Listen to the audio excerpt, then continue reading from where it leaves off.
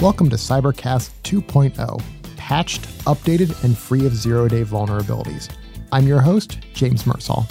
And I'm your host, Abigail Blue. Last month, the Government Accountability Office released a report that indicated less than half of the 23 agencies the GAO had surveyed had risk management frameworks in place. Today, we'll be speaking with John Zangardi, who is the Chief Information Officer for the Department of Homeland Security, to talk about how his agency, which is one of the agencies that has an RMF in place, implemented that framework. He also discusses other optimization efforts he has led in his time as DHS CIO. Since 2017, Zangardi has overseen information technology and its related security and management for the department, comprising 265,000 employees. Zangardi is responsible for end-to-end information technology, network security, and spectrum oversight. He led the optimization of the Security Operations Center and implemented a hybrid multi-cloud strategy that includes a cloud-based productivity system. Previously, Zangardi has served as the Department of Defense Principal Deputy CIO and Acting CIO, Acting Department of Navy CIO, Naval Flight Officer, and more. He holds a PhD from George Mason University and a master's degree from the Naval Postgraduate School. We're here with Dr. Zangardi at his office. Thank you for joining us. So our first question, what are your current priorities as CIO and what challenges have you faced recently in this regard? So, being a CIO is a very interesting job. It is probably one of the hardest CXO jobs out there because of demand signals that you get from leadership, the way technology is moving so quickly, the number of folks that want to attack your network. So you've got it coming at you from all sides. Expectations are high. So what we're focused on is modernization of the network is the first thing. So we're going to utilize the GSA EIS contract to do the modernization. And we have spent a long time over the past year focusing on what it is we exactly want. Across our CIO Council, which includes 22 of our components, we have a universal agreement on our approach. The next step for us is to go over to OMB, along with the Chief Procurement Officer for DHS, Soraya Correa, and brief OMB on our approach to make sure that they're good with it. Then reach out to industry will begin after that. So as part of this process, we did talk to industry. We engaged with them prior. We had industry days. We released some draft RFPs. We understood what they were capable of offering, and we combined it with the needs of our CIOs to reach a conclusion. Now, the word I used was 22 component CIOs. Anytime you try to get agreement among 22 people, that's a challenge. But I will say that across the department, the CIO stepped up to the plate, and we worked hard to get to where we needed to be to meet all the mission needs. The next thing we focus on very hard here is network security. We have started on a task last year to begin doing Security Operations Center, or SOC, optimization. We have 17 SOCs across the department, so the question is, how can we do it better? So when I briefed the Deputies Management Advisory Group last year, so that is a group chaired by the Deputy Secretary and basically the deputies from each of the components, they wanted us to move forward on optimizing it. And I could have made it a top-down kind of dictate, but what we did is we decided to make a little bit more of a bottom-up approach. So instead of my Chief Information Security Officer or CISO shop running it, we assign CISOs from the different components to do this. So the CISO from CBP is in charge of the approach we're going to take on tools. And the idea there is getting to a common approach on tools across the department. So we're using similar things, leveraging CDM, continuous diagnostics mitigation, as part of that, and being able to develop a dashboard and be able to filter that information up to that dashboard. The second piece of it was on policy and procedures. So the CISO for ICE has that one, and we've actually been moving very smartly in that category. So what we did is we are leveraging the DoD Cybersecurity Service Program, or CSSP. That's a manual for how you lay in policies and procedures. We took that because plagiarism is the highest form of flattery. We modified it for DHS because not everything DoD does will match what we do here. And we put it in place. We went out and did our first inspections of one of our SOCs out in Arizona, and we had good results from that. So what we're doing there is by inspecting each of the security operations centers, we're raising the bar across the areas they're inspected in 35 different areas. And that allows us to come back and go, hey, where'd you do good? Where'd you do bad? Where can we improve you? So we have another one teed up before December. We're going to do our next inspection. And every 3 years, we want to go through and re-inspect each one of these. So you get through your inspection, we'll give you an authority to operate. You're good for 3 years, we'll come back, re-inspect you. And hopefully during that time, they keep raising the bar because it is a vital function. I mean, securing our network is incredibly important.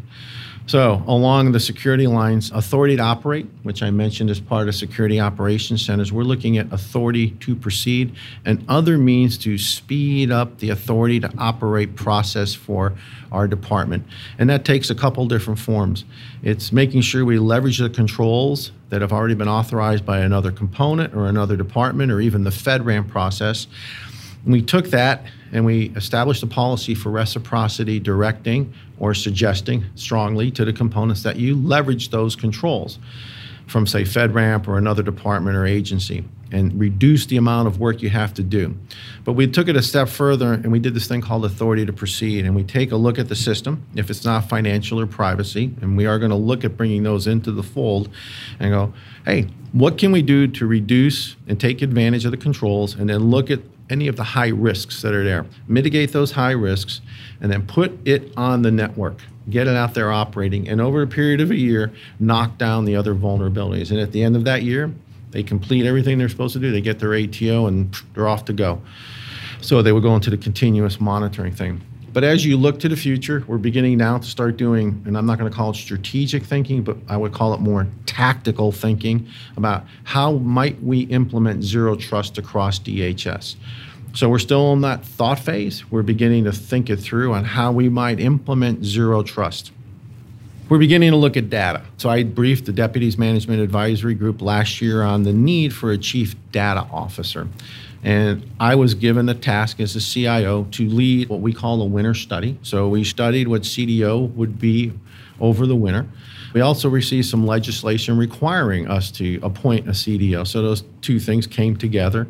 I briefed the DMAG early this spring, and the decision was made to let's do a CDO. And we lined out the next task for that chief data officer to do, which is, hey, how should we develop an enterprise strategy on data? What type of resources do you need to man up this office? What are the policies and authorities that you need to have in place in order to do this job? So we've appointed an interim chief data officer, and that's important because of those three tasks. You know, until you really know the resources you want to apply to it, the tasks you want to go after, you're still in that interim thing. And building the role up right now is the task of Brian Teeple. He's someone I hired out of DOD. He used to work for me there. He is our chief technical officer, so he will be our CTO and our interim CDO, and his job is to begin answering these questions so we can bring it back to leadership and go, hey, here's how we want to implement this thing and instantiate what a CDO does for us. So our challenges are in modernization, our challenges are on security, and our challenges are on data. There's other things we're doing in data. I'm trying to put finishing touches on a data strategy, but I think those are the three main ones that we're after right now. Prior to working at DHS, you were Principal Deputy CIO at DoD. Both agencies' missions are to protect or defend the homeland in some capacity. Are there any major differences you've noticed between the two roles? Sure. I was the Principal Deputy and Acting CIO at DoD. I was also, the Department of Navy CIO, so I've done this gig a few times. There are big differences between DoD and DHS. So in DHS, we have 22 components, and there's greater heterogeneity among the components and their missions than, say, there is between DoD and the Force Services and the Fourth Estate. If you think about it in these terms, if you look at FEMA's mission is about dealing with disaster. That's an organization that runs to where something bad happened. Their risk tolerance is probably a little less than Secret Service, who has to protect the president. So within this organization, you have greater heterogeneity. When you're in Department of Defense, as you look across Army, Air Force, Navy, and Marine Corps, while they are different, there's less heterogeneity. So that's a change. It's not a huge change, but it's something that you have to be aware of when you sit down at the CIO Council, that you account for the variances between the mission sets that each one of those CIOs might bring forward. And that was something that we had to filter into our network modernization strategy. How do you make sure that the mission that FEMA's working to solve and the mission that TSA is working to solve or the mission that CBP is working to solve can somehow fit within that contract structure? So that's a complexity you have to deal with.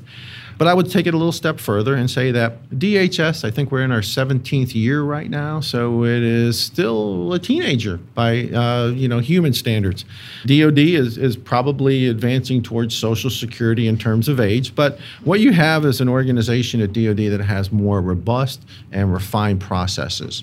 At DHS, I find that we're still modifying and growing our processes, and that's good and bad for both organizations. Sometimes if your processes are too developed, it could slow you down, and sometimes if your processes are not too developed, it can make you a little less controlled.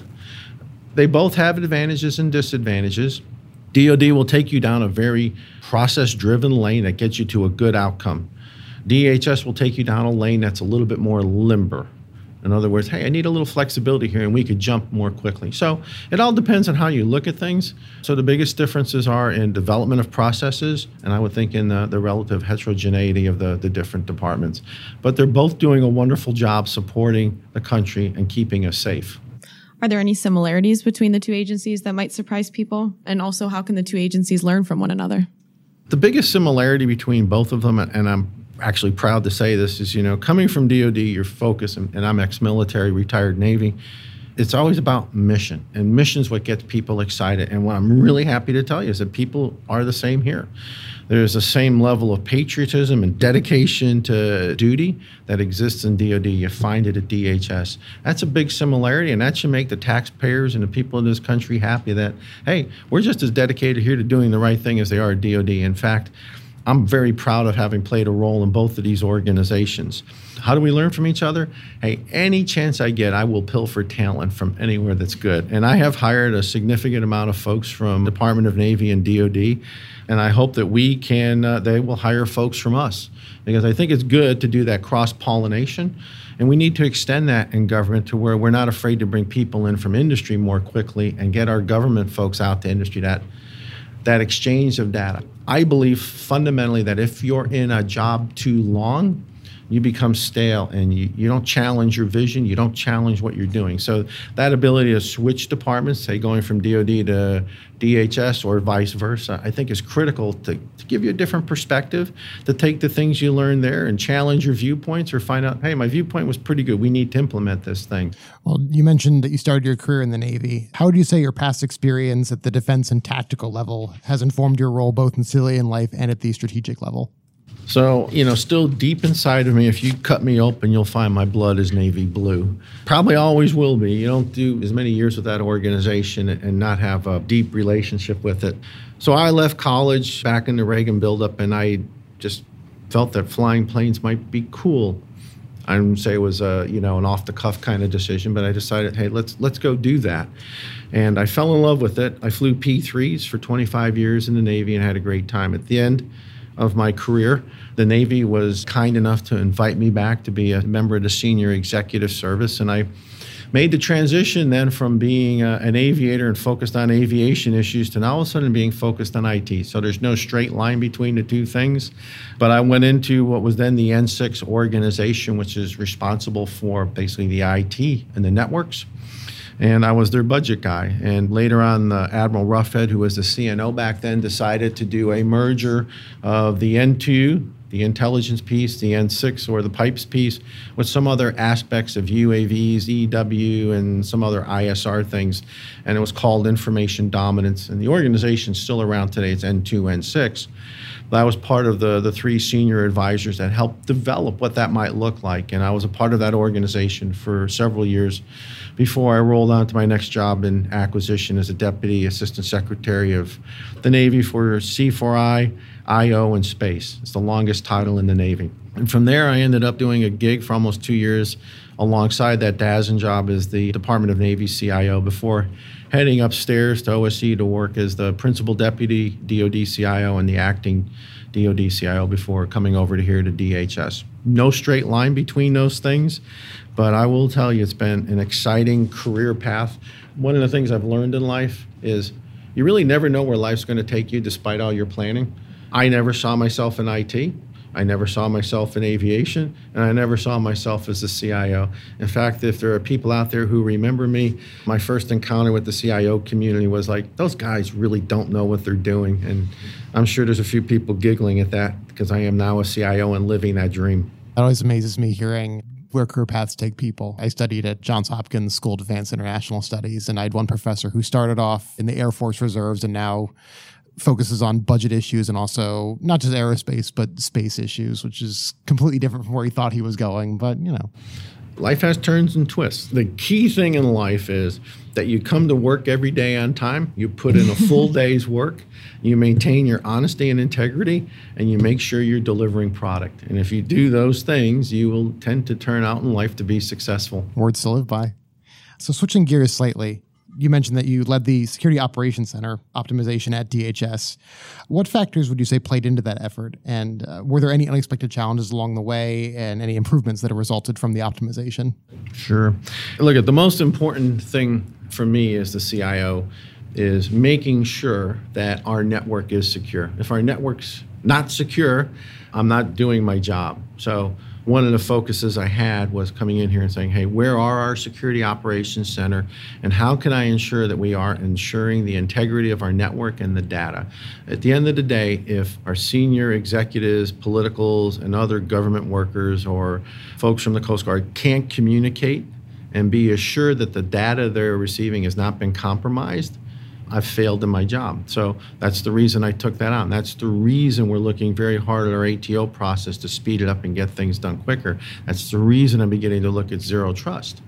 And the reason I'm looking at things like that, and let's just take zero trust for a second, we're at an inflection point. And, you know, the past was all about perimeter defense and basically putting a wall around our network in simplest terms. But the proliferation of mobile devices, Internet of Things, which is coming down the road, 5G, is really going to change the amount of devices trying to get on my network. So we have to start looking at a different way of protecting the network and the data that rides on that network. We have to assure our leadership that the communication they receive was done quickly and it was not compromised. And that's the reason I went after those kinds of things. So you mentioned earlier that there are 22 components within DHS. They're ranging from USCIS, Coast Guard to TSA, and each has their own CIO. Do you coordinate with those agencies? And if so, what opportunities and challenges does that coordination bring? Yes. If I didn't coordinate with them, that would be you wouldn't be doing your job. Yes. So that's a very simple yes. Hey, look, they're all good people. In fact, I don't know if you know this, but my last deputy CIO, Steve Rice, left to go out to industries at Navy Federal Credit Union as the deputy CIO there. Steve did a great job. He left behind very large shoes. And I went internal to hire the new deputy CIO. So I went to ICE, and we're hiring Beth Capella. Beth was acting ICE CIO. Prior to that, she was the deputy CIO over at ICE. So that is a statement to the CIO saying, hey, you are a high-quality organization, and we are going to draw from you to get the quality up here. When I look at Beth, she brought the knowledge of DHS, and that's important, and that's what Steve Rice brought to me, a deeper understanding. For a guy coming from DoD, even after being here 2 years, it's still important to have someone on your staff who's close to you, who's got 10, 15, 20 years of experience. She understands IT. She's a closer. She gets things done. And more importantly, she's a leader. So reaching into that community to basically promote up to the highest ranking civilian for IT is a vote of confidence in the community. So you asked, do we work together? We do CIO councils. We talked about our movement to EIS and using that. Those were some long discussions within the CIO community about how we do that. I would say that We work together very well, but anytime you deal with people with that diversity or heterogeneity of mission that we have and that number, it's going to be a challenge to pull everyone together and find where is that sweet spot where we all can work together. What I will tell you is this is a group of folks that are talented and they're willing to work together to get to solutions, but they will defend with vigor how they accomplish their mission, and that's what they should do. How have emerging technologies impacted the work of DHS and how it approaches its cybersecurity focus? So technology is moving very quickly. So I'm going to start talking about cloud. And we talked a little about authority to operate and how we can move more effectively out to the cloud and getting those things authorized for our network and leveraging the work that FedRAMP does. Cloud brings opportunities and risks. The opportunities are it can accelerate how I move or how this department moves in terms of artificial intelligence and machine learning. It can help me drive out cost. It can provide things like disaster recovery for me that I may or may not have for things. It is a force multiplier that we are going to take advantage of. And our strategy has always been federated, hybrid, private, public mixture, and that's the way we're going to go about it. So we're going to look at each system and each application and make the best determination on where it should go. But when you start thinking about cloud, it brings with it some risks. My biggest fear, and you've probably seen this in the news over the last couple of weeks, where a semi-insider had knowledge of server misconfigurations, right? Making sure that the configurations we have set in the cloud service provider is among one of my highest priorities. So there's a lot of good here. I got to make sure that the bad gets mitigated. So we talked about our SOCs and making sure we have good, solid SOCs in place and that we're doing the monitoring. That we have CASB tools in place that can help assure that the settings, the configuration settings, are where they should be. We also need to make sure that our staff is trained on cloud at various levels. Not everyone needs to be high-level understanding of cloud or graduate level. Maybe they just need to have high school level. So we've laid out training. We did our first cloud stand down last Monday, where our staff was required to go out and do appropriate cloud training. And we're going to continue doing it next month. We're going to focus more on cloud security next month. But we have contract reps or cores that oversee our contracts. We want to make sure that they understand the contract and what is being managed. That's why the training was important. We also need to work very closely with our Chief Procurement Officer organization to ensure that the right clauses are in the contract so we can ensure the security. So what I'm trying to lay out to you is it's about training and monitoring, making sure the folks have the tools and they do their job. It's about having the right tools in your security operations center so they can do the work. And it's also about making sure that the contracts are set up in a way that ensures that it's done. So what I'm saying to you at the end of the day is lots of goods with going to the cloud, and we're going to go there. We're moving actually pretty swiftly there. And we also want to make sure that as we move there, we do it in a way that protects the integrity of the data and the communications within DHS. So a recent GAO report found that less than half of the 23 agencies they surveyed have risk management frameworks in place. However, I'm happy to see, and I'm sure you're happy to say, that DHS is in that group of agencies that's leading the way and does have a risk management framework in place. What is your experience from designing and implementing that risk management framework, and what advice would you give to agencies who are currently still in that design or implementation process? So the advice is just do it. I want to give credit to Paul Beckman here. He's the CISO for DHS, and he works very closely with the CISO Council. So we also have a CISO Council that does function the same way as our CIO Council. And risk is one of the primary discussions that Paul and I have almost on a daily basis. We pay very close attention to the news and we watch what's happening there. We pay very close attention to the intelligence. We pay very close attention to what the vendors are putting out in terms of patches. And we talk through all the risks that come with the decisions we make on prioritizing one thing over another, or where to push harder, or where we can back off. Because remember, when you start talking about risk, we can't build a wall that's entirely impenetrable. We have to make reasonable decisions about what risk is tolerable or low and what risk is not or high, or how you might be able to deal with this risk in a way that still allows you to function with that high risk item on your network. So making those sorts of decisions is a product of our cyber defense matrix and some of our cybersecurity maturity models. So the dependency here is people that are trained That's important. People that are willing to come forward and talk about risk. And I'm going to give you one of my pet peeves about IT people. We don't speak in English. IT people need to speak in English because when you brief non-IT people, they need to understand. So our acronym soup and all the words we use have to be translated. So having talented, skilled people, having the right technology and the right processes, and it sounds a lot like what I said on SOC.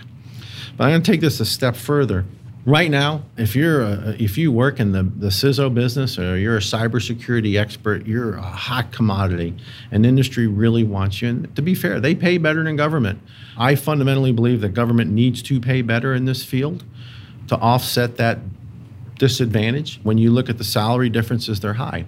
What we've instituted to try to help with that is cyber retention incentive pay. We put it in place this year.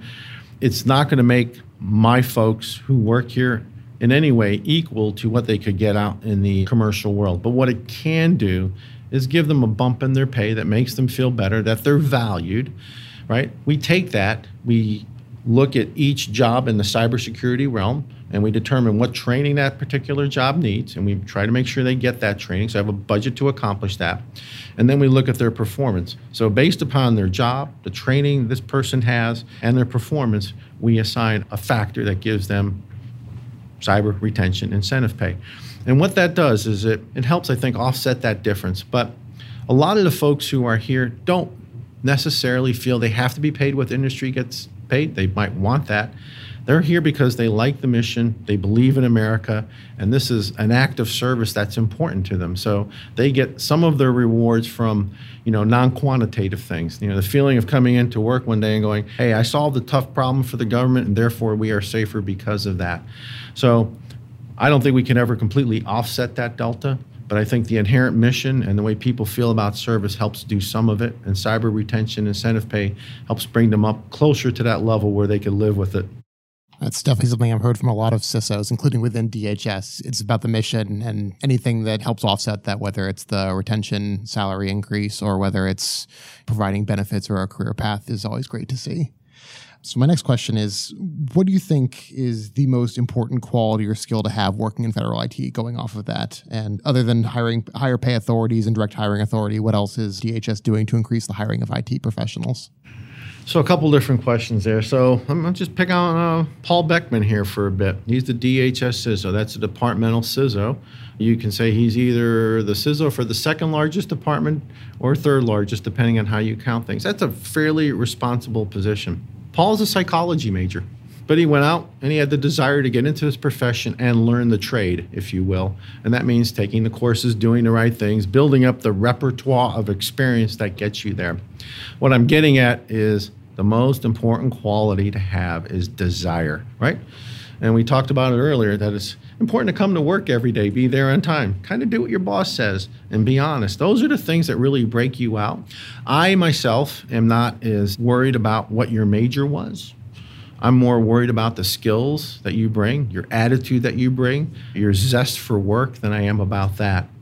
Hiring IT professionals is a challenge, and it will continue to be a challenge as long as the economy's hot and there's a disparity in pay. We're looking at the cyber talent management approach that's being developed by Angie Bailey down in our Chico office. It's a very innovative approach. If you look back at the hiring process for GSs in the country, the last two big changes to it occurred during the presidency of Calvin Coolidge and Harry S. Truman. So if you think about it, those were the days of the typewriter, vacuum tubes, right? You get it. So the process we have for hiring folks has really been formed in the past. And what we need, and going back to one of my earlier answers, is something that creates greater flexibility for us to bring people on with the skills we need. Because IT is constantly changing and the skill set you need is different. I think it's important to get that cross-pollination between industry and government, so we need to be able to hire more quickly. So I think the path that Angie's taking us down with the CTMS, Cyber Talent Management System, is the right approach to give us the flexibility. And I know Angie and her team have done an awful lot of work to bring that to fruition. So we want to take advantage of that. We want to bring in better people. We focused this summer on cyber interns. We brought on a cadre of about 10 folks. We spent about 8 weeks with them. Hopefully, At least it's the feedback I got from them. They appreciated the time. They learned a little. They got interested in what they did. They were impressed. One of the folks mentioned to me that he thought he was going to come here and just do data entry for the whole summer. And no, we gave them projects, and they actually had to do something where they used their brain and what they're learning in school. The question to be seen is, was that time with us over the summer rewarding enough? And the sense is that it was to them, but was it rewarding enough for them to say, I really want to get into the government? And one of the biggest problems with getting into the government is how long it takes. And so if CTMS can knock that down and make it more reasonably or more expeditious for you to get in there, I think right there is a success.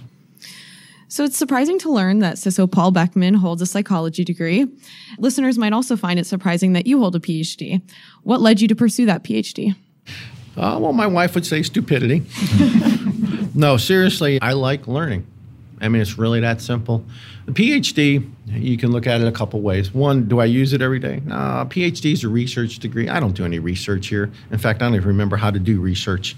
But that's what a PhD is all about. And I have a love of economics. I know it's the dismal science, and one of my heroes is Milton Friedman. But nonetheless, do I use the PhD on an everyday basis? I would tell you no, because there isn't a real big need for an economist in my job. But for me, it was the need to learn more, and that's something that motivated me.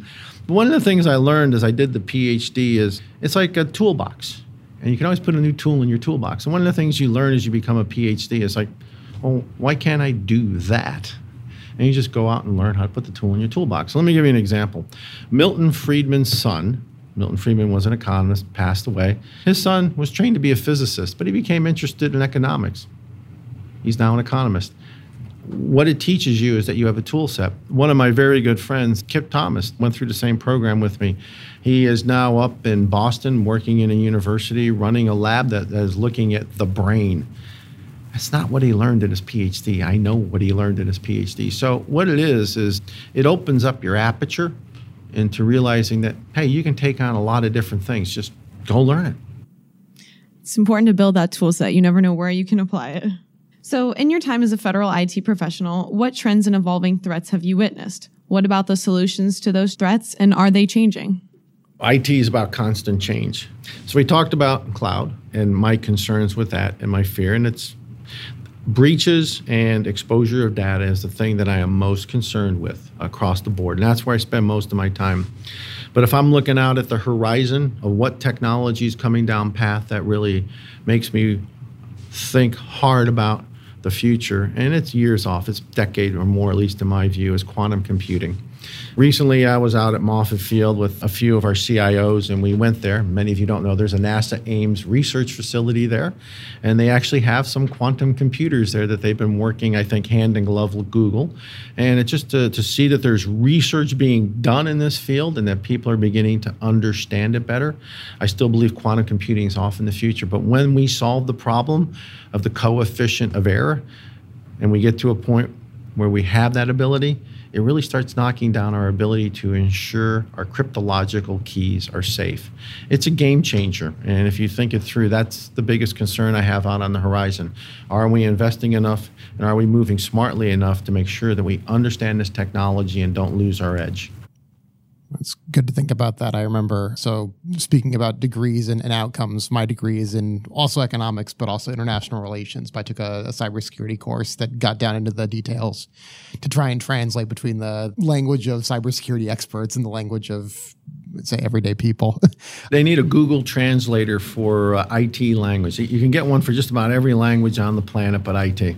That'd be great. But yeah, I remember one thing we talked about was cryptography. And right now, keys are pretty safe. There's no way with computing power to untangle a standard cryptological key. But talking about quantum computing, who knows what the future holds. The world changes. But when you get to quantum computing, it changes how we might be able to do optimization problems. And if you think of optimization problems in terms of manufacturing things, well, you're making a sports car. Right now, that optimization problem on where you might put the batteries if it was a hybrid sports car might not be as precise as it would be under a quantum computing future. You might be able to optimize that in a completely different way. So optimization problems open up a world of opportunity in manufacturing. I think I remember hearing from NASA that they're using quantum computing to solve math problems that no human brain could calculate if they took their entire career. So just like that. So I think we're coming to close to the end of our interview, but just a few questions we wanted to ask you before then. What is a major initiative and challenge in cybersecurity that is not being talked about, or perhaps not being talked about enough? So I think the things we need to be talking about right now are Internet of Things and 5G. And we're beginning to focus on that. So those open up a world of opportunities. But we also have to be very aware that as we bring those things on, we pay close attention to the supply chain management associated with both of those technologies that they come downstream, and I think we are. But we also have to make sure that we implement the right security. 5G is part of our future. I will always issue mobile devices to people traveling overseas. I have to make sure that that device is secure no matter what network they plug into, because they are going to plug into overseas networks. So we need to be thinking about those two things. And this kind of comes back to that zero trust approach. Right now I'm running, for example, a pilot on my mobile devices to put in place a new security application to make sure that things that shouldn't be there aren't there. So we're running the pilot across, I think, 2,200 folks. And the data we get from that will help inform a decision on what path we take with there. So my biggest concern in the future is mobility and how it links into things like 5G and IoT and the vulnerabilities associated with that. That's here and now and right on my doorstep. Great. So looking toward the future, what are you focusing on next for DHS? Are there any challenges you're preparing for in advance or opportunities that you're keeping in mind?